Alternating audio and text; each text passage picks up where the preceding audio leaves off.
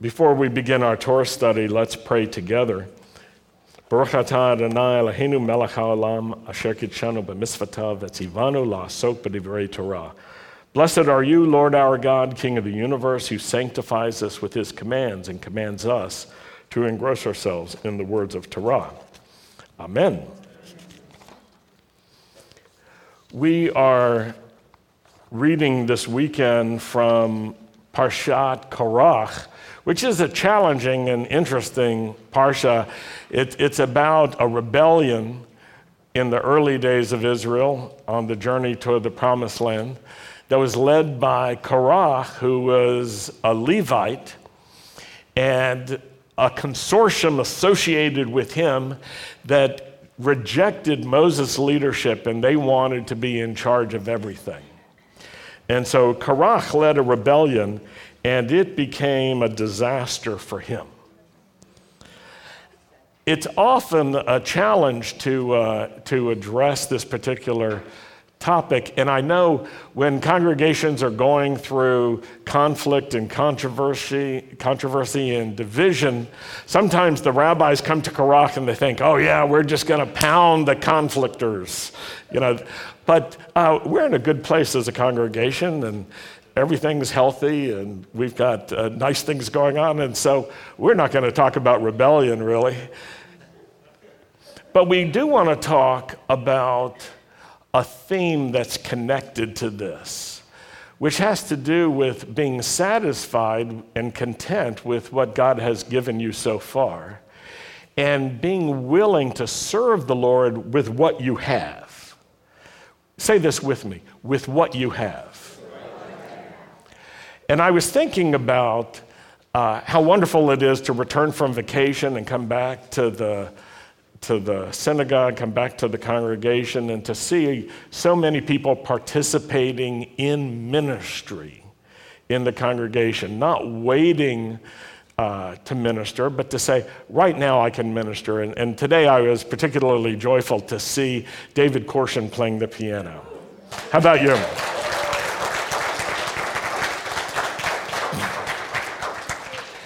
Oh, he's still here. David, I'm sorry, I didn't mean to embarrass you while you were here.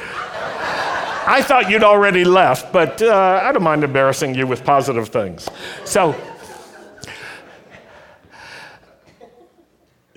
David wants to be even better as a pianist, you can imagine. And so, in many ways, he's a beginner, but he's not waiting to serve the Lord. He's serving the Lord now with what he does have, knowing he's going to increase if he's faithful in doing so. And so I congratulate you for not waiting. I congratulate you for serving the Lord. And he comes from a family that is strong in this. When Rabbi Uri was, before he was a rabbi, he was a leader in the Odessa Messianic congregation as a young man. And just as a teenager, he was ready to serve the Lord when others weren't. And I remember when in that congregation, there were many talented musicians who were not ready to serve.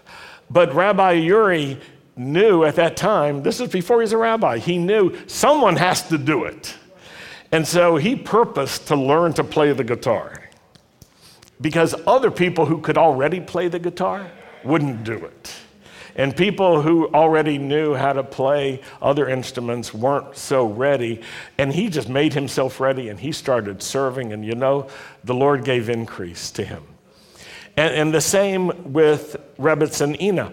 When she was a teenager, she became a home group leader. And she led a growing home group that grew and multiplied. And as a teenager, she had all ages from young to old in her home group. And she didn't say, I'm going to wait until I'm old before I'm leading a home group with some old people in it. She served as a young person. And this is something that we should all take to heart. You can serve the Lord where you are with what you've got. You don't have to wait until later. We're not waiting for our children to grow up before we want them to serve in the congregation. When they're old enough to stand at the front door and smile, that's when we want them greeting. When they can dance a little bit, we want them to dance with what they've got. I remember when Daniel Belousov was young. Do you remember? You were young ones. And he was just learning to play the violin. And there's a little scratchy. And now he's like amazing, right? Because he didn't wait. He didn't say, when I'm perfect, then I'll serve the Lord. He said, I'm going to serve the Lord now. And he's musical, so that became something fantastic.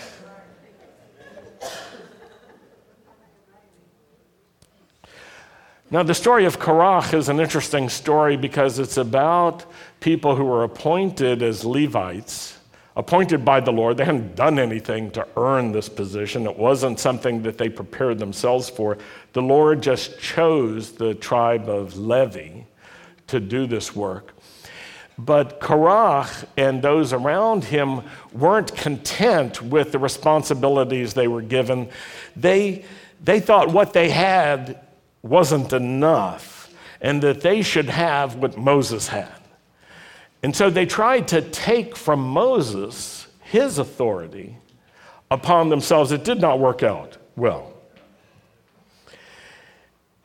This attitude can get us in trouble, but I don't want to think about the extreme case of Korach, but to generalize it in a way that makes it more familiar to us.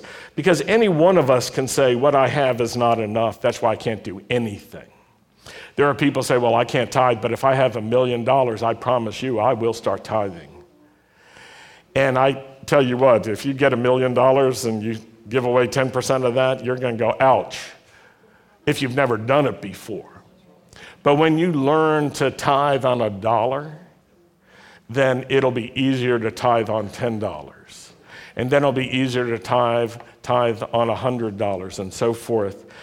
If you wait, if you say what I have is not enough, you'll never get enough. And if you say, I need what he's got, what she's got, or I can't serve, then you'll always be in a condition of covetousness, of jealousy, of envy, of wanting what belongs to someone else and not being content with what you have. Well, I want to move to the reading that we have this weekend from the Gospel of Luke, which parallels this. And I want to focus on a parable that Yeshua told. It's recorded in Luke 19, starting in verse 11, so turn there. By the way, do you have your Bibles with you? How many have old school, good old paper Bible? How many? Let me see. Yeah, a few of you. Good. Okay, keep your paper Bibles. How many have your digital version with you? Good, that's more. And how many came empty-handed? Don't raise your hand. Don't raise your hand. Aren't you glad, though, that we have compact forms? You don't have to carry several scrolls around. Now roll to the book of Isaiah, and now roll to... No, you don't have to do that. It's really pretty easy. When I became a believer, someone gave me a Bible, and I thought, what do you do with this? And they said, well, bring it with you to every service. So I learned to do that. And then I had the awkward adjustment because growing up in a conservative synagogue, we read from the Chumash, from the 5 books of Moses, which are in a particular order. And because we're reading in a Hebrew book, we're going in the opposite direction than an English book is going. So the front is the back and the back is the front. And so I was sort of familiar with that. And the Haftorah portions were joined into the text. So if you found one, you found the other. That was all good. But then when I went to the small spirit-filled congregation, they used like a Protestant Bible order, and the front of the book was the back, and the back of the book was the front, and there was no Hebrew in it, and it had all the books of the Bible in there, and I didn't know how to find them. But I was too embarrassed to like acknowledge that. So what I would do is I would watch people open their Bibles, and I'd see about how thick it was. And I would try to open mine approximately to that thickness and to see if I was in the right place. And I knew enough to know, do you go back or go forward to find the books? And every so often, I still couldn't find what I needed to, and I'd have to go to the front of the book, which had an index, and look at it. But I survived. And you can too. So we're looking in Luke chapter 19. I won't go into the whole context of this because we want to focus on the parable, but it starts with this. While they were listening to this, Yeshua went on to tell a parable because he was near Jerusalem and the people supposed that the kingdom of God was about to appear at any moment, and therefore he said, this is the beginning of the parable. And when he tells the parable, he just tells it short and sweet, though it's not sweet.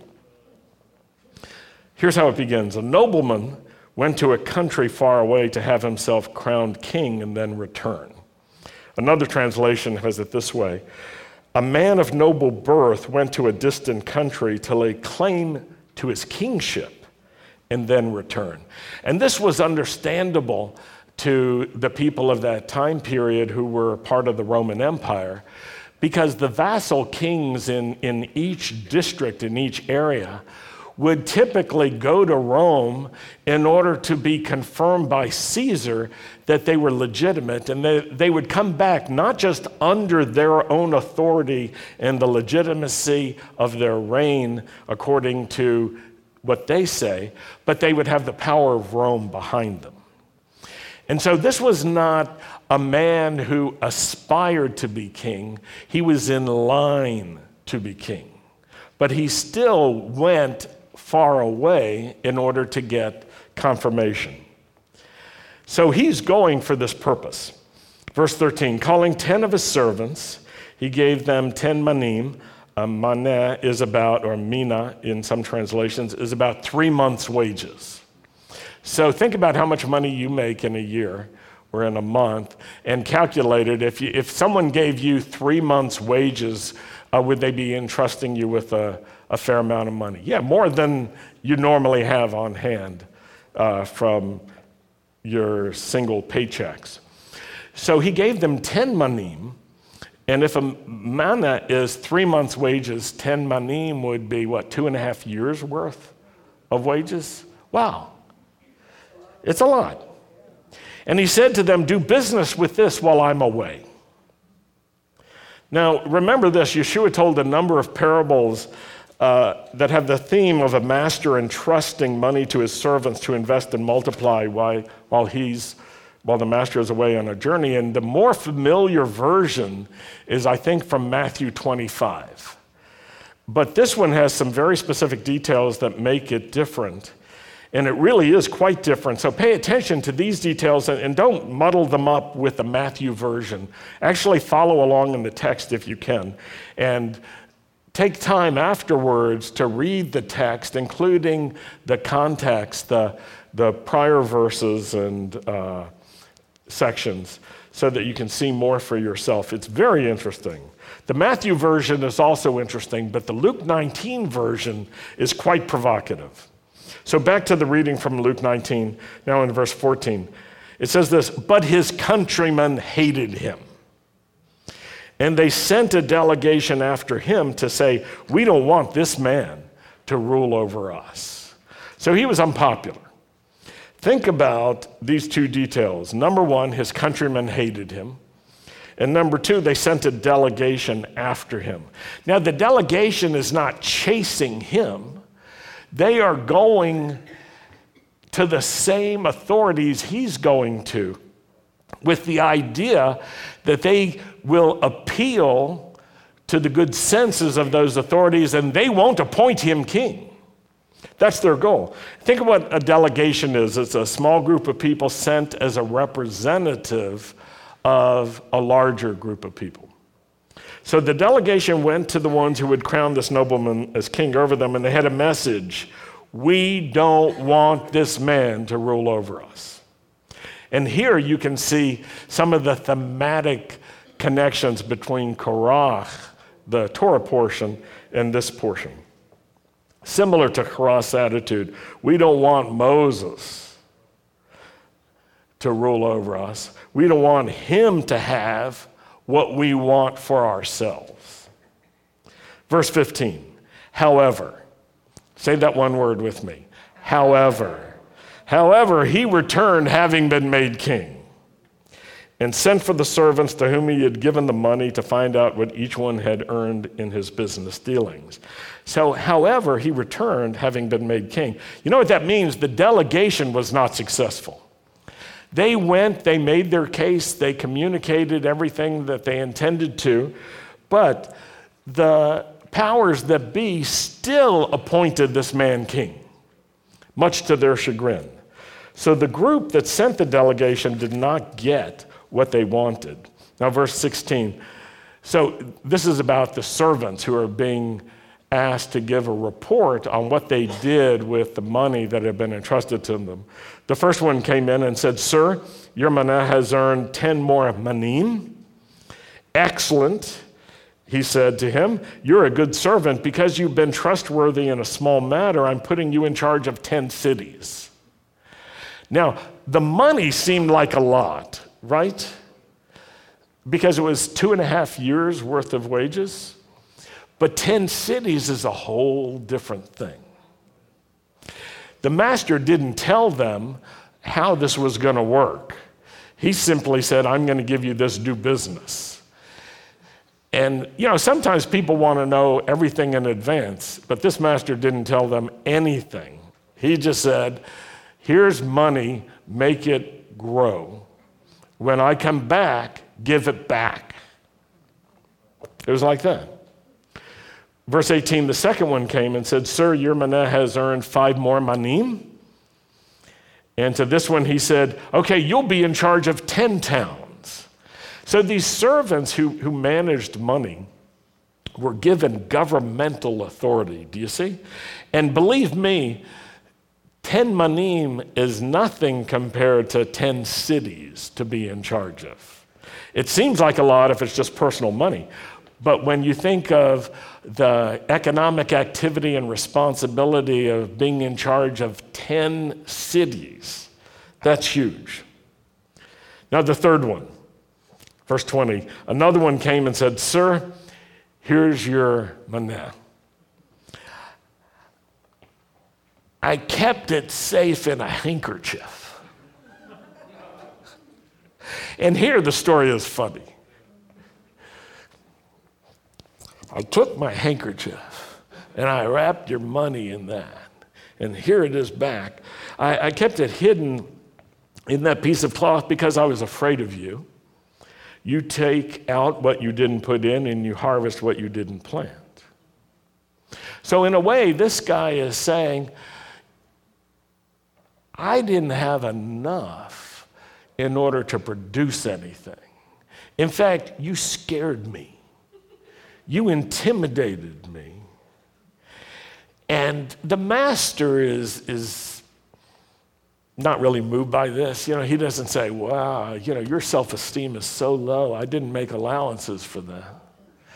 And I'm sorry that I intimidated you. I should have been much sweeter in the way I managed this. You poor man. Could you come sit with me and we'll fix everything?" That's not how the story goes. And remember, the story is going pretty quick. Verse 22. So to him the master said, "Poor child." No, he says, "You wicked servant. I'll judge you by your own words. So you knew, did you, that I was a severe man?" None of this modern coddling, nor any effort to justify himself or to fix the situation. He says, you knew I was severe and that I take out what I didn't put in and harvest what I didn't plant. Then why didn't you put my money in the bank instead? Then when I returned, I would have gotten it back with interest. Very few details, but very powerful, isn't it? And to those standing by, he said, take the manna from him and give it to the one with 10 manni. And they said to him, but sir, he already has 10 manni. And the master said, I tell you, everyone who has something will be given more, but from anyone who has nothing, even what he does have will be taken away. Now, I think it's important to understand what he's saying here. He's not saying this, that every person who has money is going to be given more money, because all three of these servants had been given money. Do you understand that? And only two of them were given more, but they weren't given more money. They were given other kinds of responsibility. Do you see that? So this isn't really about money, even though the story is including money. It's about something else. And he's saying everyone who has something. Now, what I think that means is everyone who has something to show for his efforts. Everyone who has done something with what he already has. One translation puts it this way: to those who use well what they are given, even more will be given, and they will have an abundance. But from those who do nothing, even what little they have will be taken away. So there's this important principle and theme here that's part of the story, and that is, with what you have now, be productive. Don't just wait and say, well, I can't do anything unless I have more.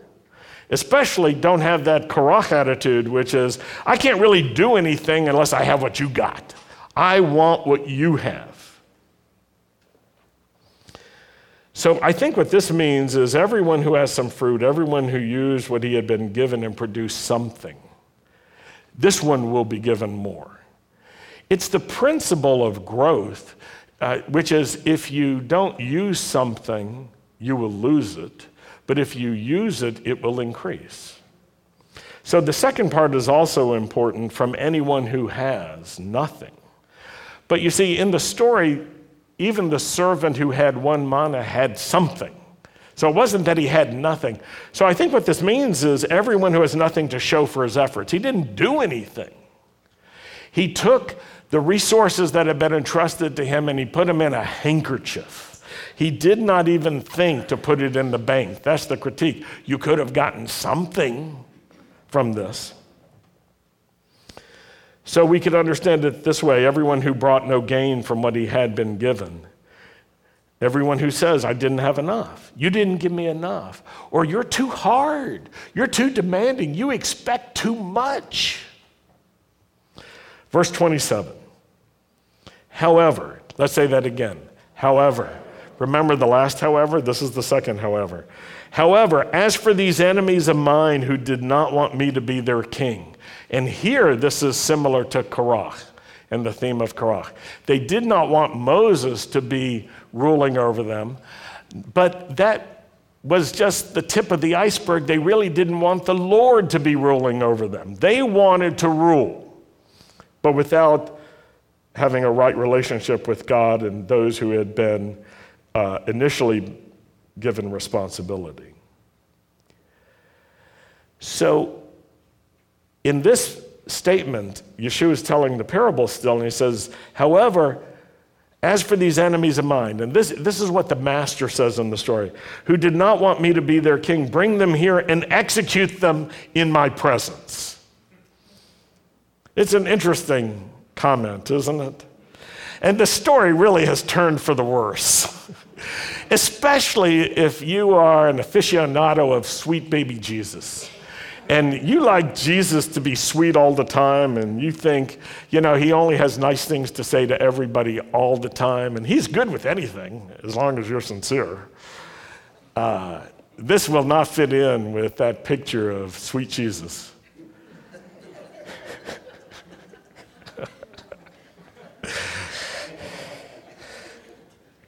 I mean, sweet Jesus wouldn't even tell stories like this.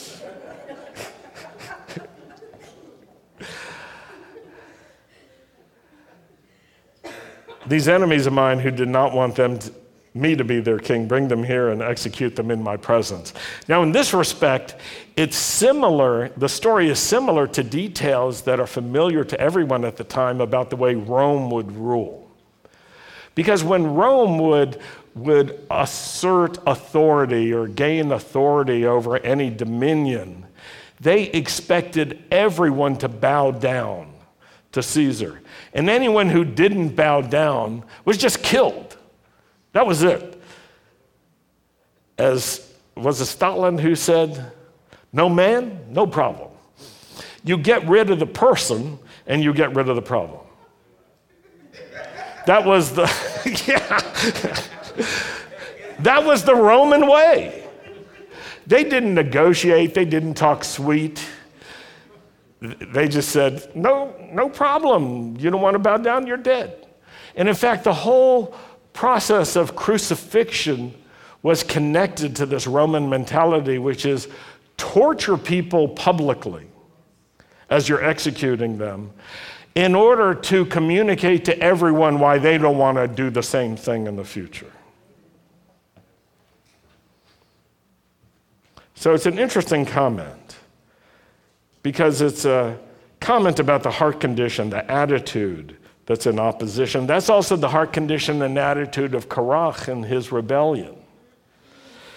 And Korach, like these people, was saying, we don't want you to be in charge. Verse 28, after saying this, Yeshua went on and began the ascent to Jerusalem. That's a tough story, isn't it? That's a really tough story. And sometimes it's hard to teach from this passage, so unless you want, like your adversary is all destroyed.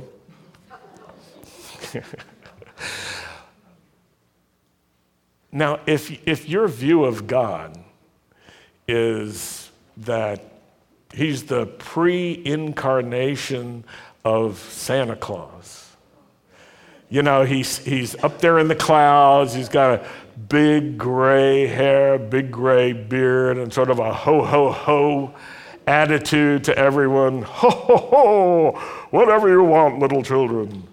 And he's just doling out nice things one to another. If that's your view of God, then this whole part of the scriptures is unpleasant, which is why often it's ignored.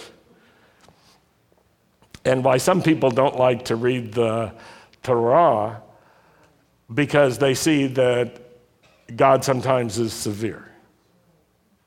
Sometimes he is. It's important to know that God uses the minimum amount of force necessary to accomplish anything. He doesn't go overboard. He uses the least amount.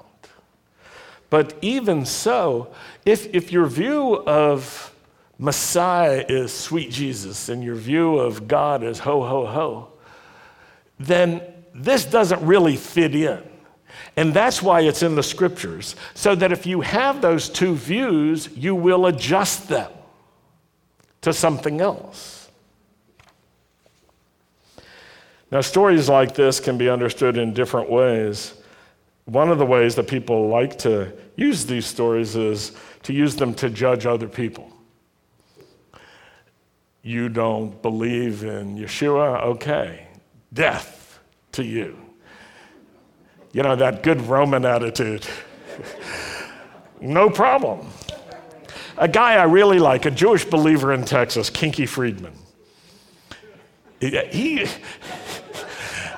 might know about him, you might not, but he was a Jewish believer with a Texas hard attitude. I left out a word. Hard attitude. And he was a great musician. Sandy and I saw him perform, I think, in Washington, D.C. at the Cellar Door. Yeah. And his group at the time was called Kinky Friedman and the Texas Jew Boys. And during that time, part of his repertoire was a song he wrote called They're Not Making Jews Like Jesus Anymore. It was very funny. Well, when he became a believer, he was just as sassy. That never changed. And he was a cigar-smoking, hard-talking Jewish believer in Texas who decided to run for governor about 10 years ago. And some people made a big deal out of the fact that he was a Jew, but he believed in Jesus. And so with his stogie, he just said, it's fine. You don't want to believe in Jesus? Just go to hell. That was his attitude. And only Kinky Friedman could say it the way he said it. But that's not really God's attitude.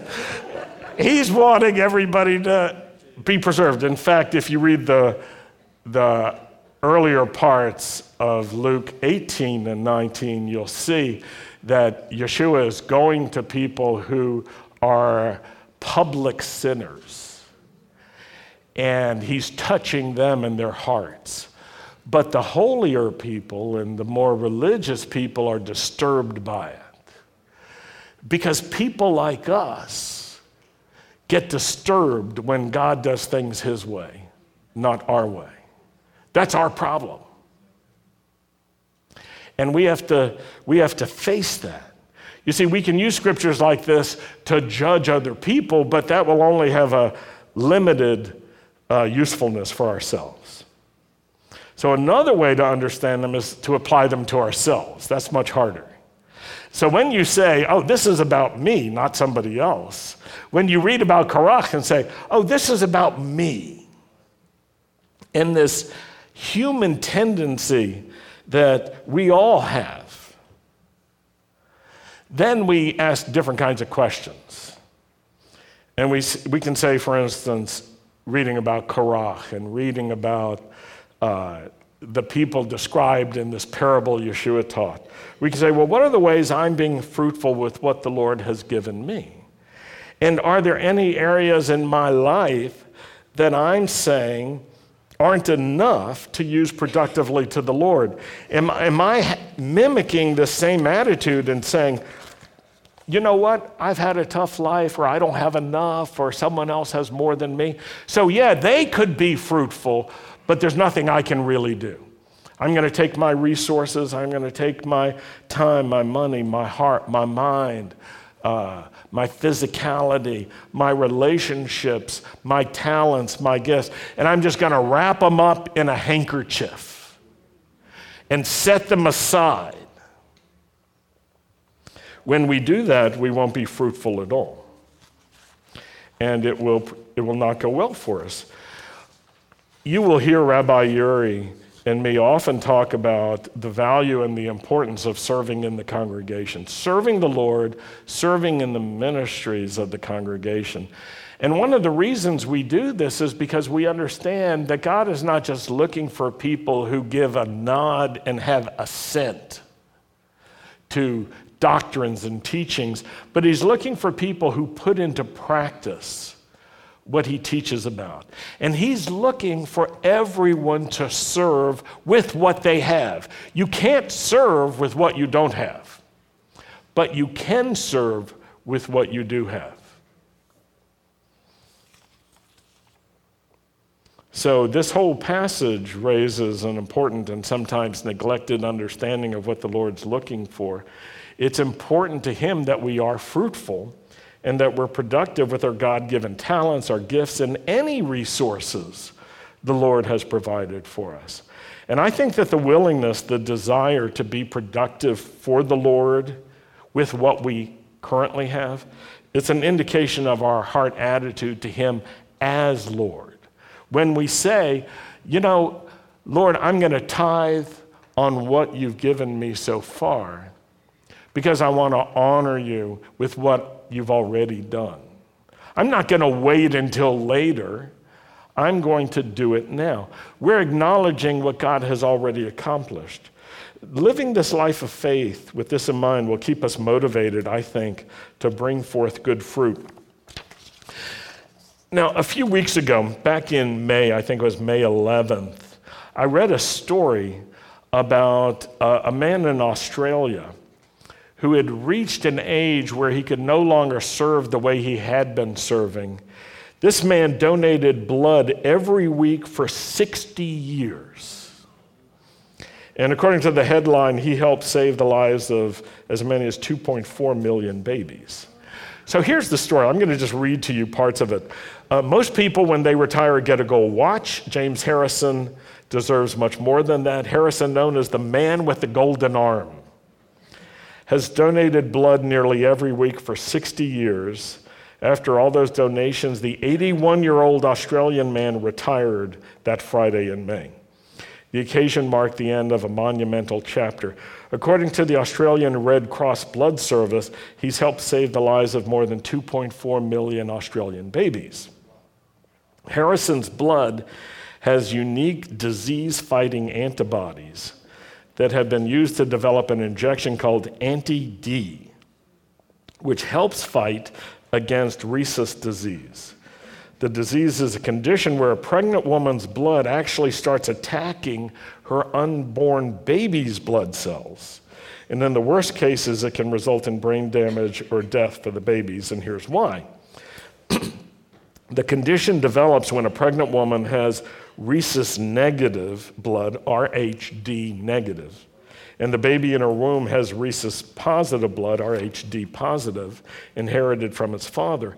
If the mother had been sensitized to rhesus positive blood, usually during a previous pregnancy with a rhesus positive baby, a lot of details, she may produce antibodies that destroy the new baby's foreign blood cells.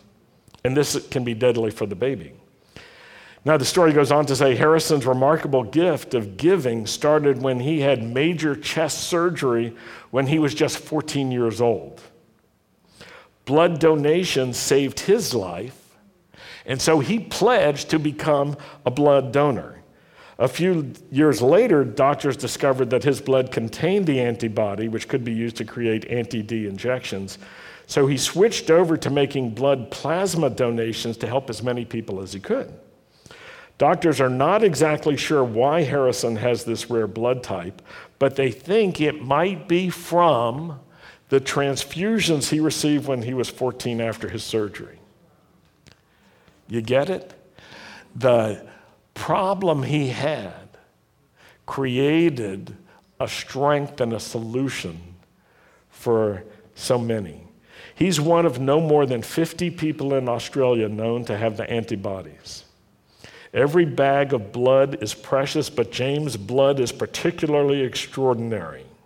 His blood is actually used to make a life-saving medication given to moms whose blood is at risk of attacking their unborn babies. Every batch of Anti-D that has ever been made in Australia has come from James' blood. And more than 17% of women in Australia are at risk, so James has helped save a lot of lives. The story goes on. I won't go into the rest of it, but it really struck me that the problem this guy had became someone else's solution. What he went through strengthened him, changed him. It could have taken his life, but it didn't. And as a result, he was fortified and transformed so that he could save others. What a wonderful testimony. What if he had just felt bad for himself? I was 14. I went through hell. What if that was the full measure of his response? Well, it wasn't. Instead, he had this attitude: I went through hell, and I'm alive. I went through tough times. I went through the worst of situations, but you know what? I was saved through it. And now I can help other people. It's a beautiful story, isn't it? A wonderful testimony. Donating blood every week for 60 years. But the amazing thing is, he was changed into something through this process. And even his blood was used to save his daughter and I think his grandchild. Such an amazing, amazing testimony. So I read about stories like that. I hear about stories like that, and it motivates me. I want to be a tree that brings forth good fruit for the Lord. How about you? I don't want to wait and say, later. I want to be able to say now, with what I have, I want to serve the Lord. Now, Sandy and I just finished celebrating our 42nd anniversary, and it was awesome. It was one of the best times we've ever had. So really terrific time away, and away from you, but together. That was so terrific. No, what was terrific is that we were together and we had just a wonderful time being refreshed together.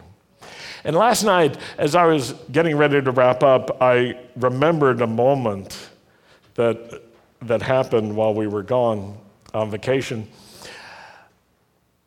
We were at a grocery store that had special mangoes.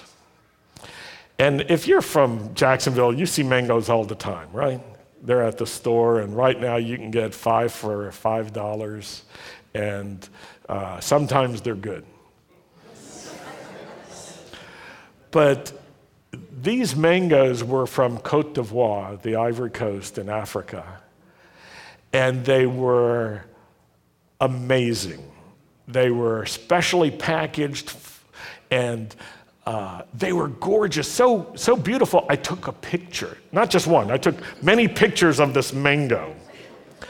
But I was looking at the mango and the price.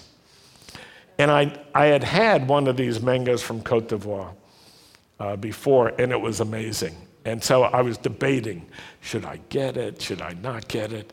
Because it was more than $5 for one mango. You know, it's not like buying a car. It's just a mango. But in any case, I looked at it and found the price, and I decided it's our 42nd anniversary. We're going to have a great mango. I'm going to get it.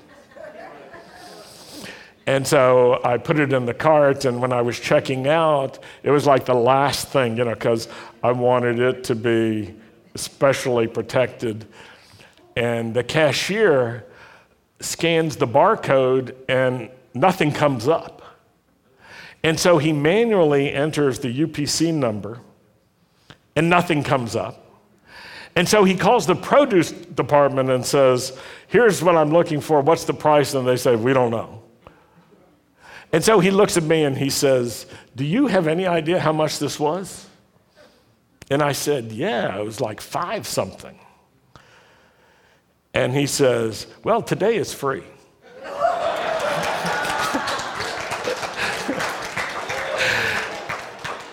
And I was nervous because this mango, this was some mango. I was afraid to actually take it and put it in my cart in the bag to go home because it was a precious mango from Côte d'Ivoire. But I did, and it was free. So instead of costing $5, it cost nothing. And you know, in Jacksonville, you can get 5 mangoes for $5. If you buy them by the carton, you know, like 20, you can get them even cheaper. But this was not a Jacksonville mango. We get back home, and I'm in awe of this mango. And I carefully wash it, and then I prepare it and cut it. It's a big mango, too. It's close to a 2-pound mango, you know. It's a big mango, yeah.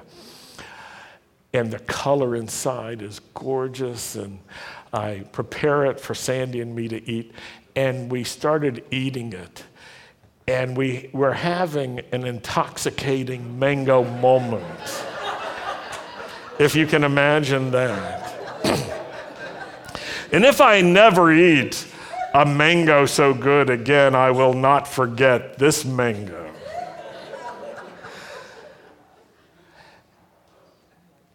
And that came to mind as I was wrapping up last night and again today. It's a simple thing. You know, a mango, even an incredible mango, is just a few bucks. But this was like a present from the Lord. That's how I took it. And even though it was the cashier who said, we don't have any price, it's free. I thought he was joking. But that was really what happened. And I want to just thank the Lord for small things that I take pleasure in. Because I've learned something. When you take notice of small things that the Lord does, then you'll really notice big things he does. And for the Lord, being appreciative of small things is the gateway for big things. It's that simple. And so don't forget the mangoes. And I encourage you, if something good, even small, happens to you, take notice of it, tell other people. Be glad about it, rejoice in it.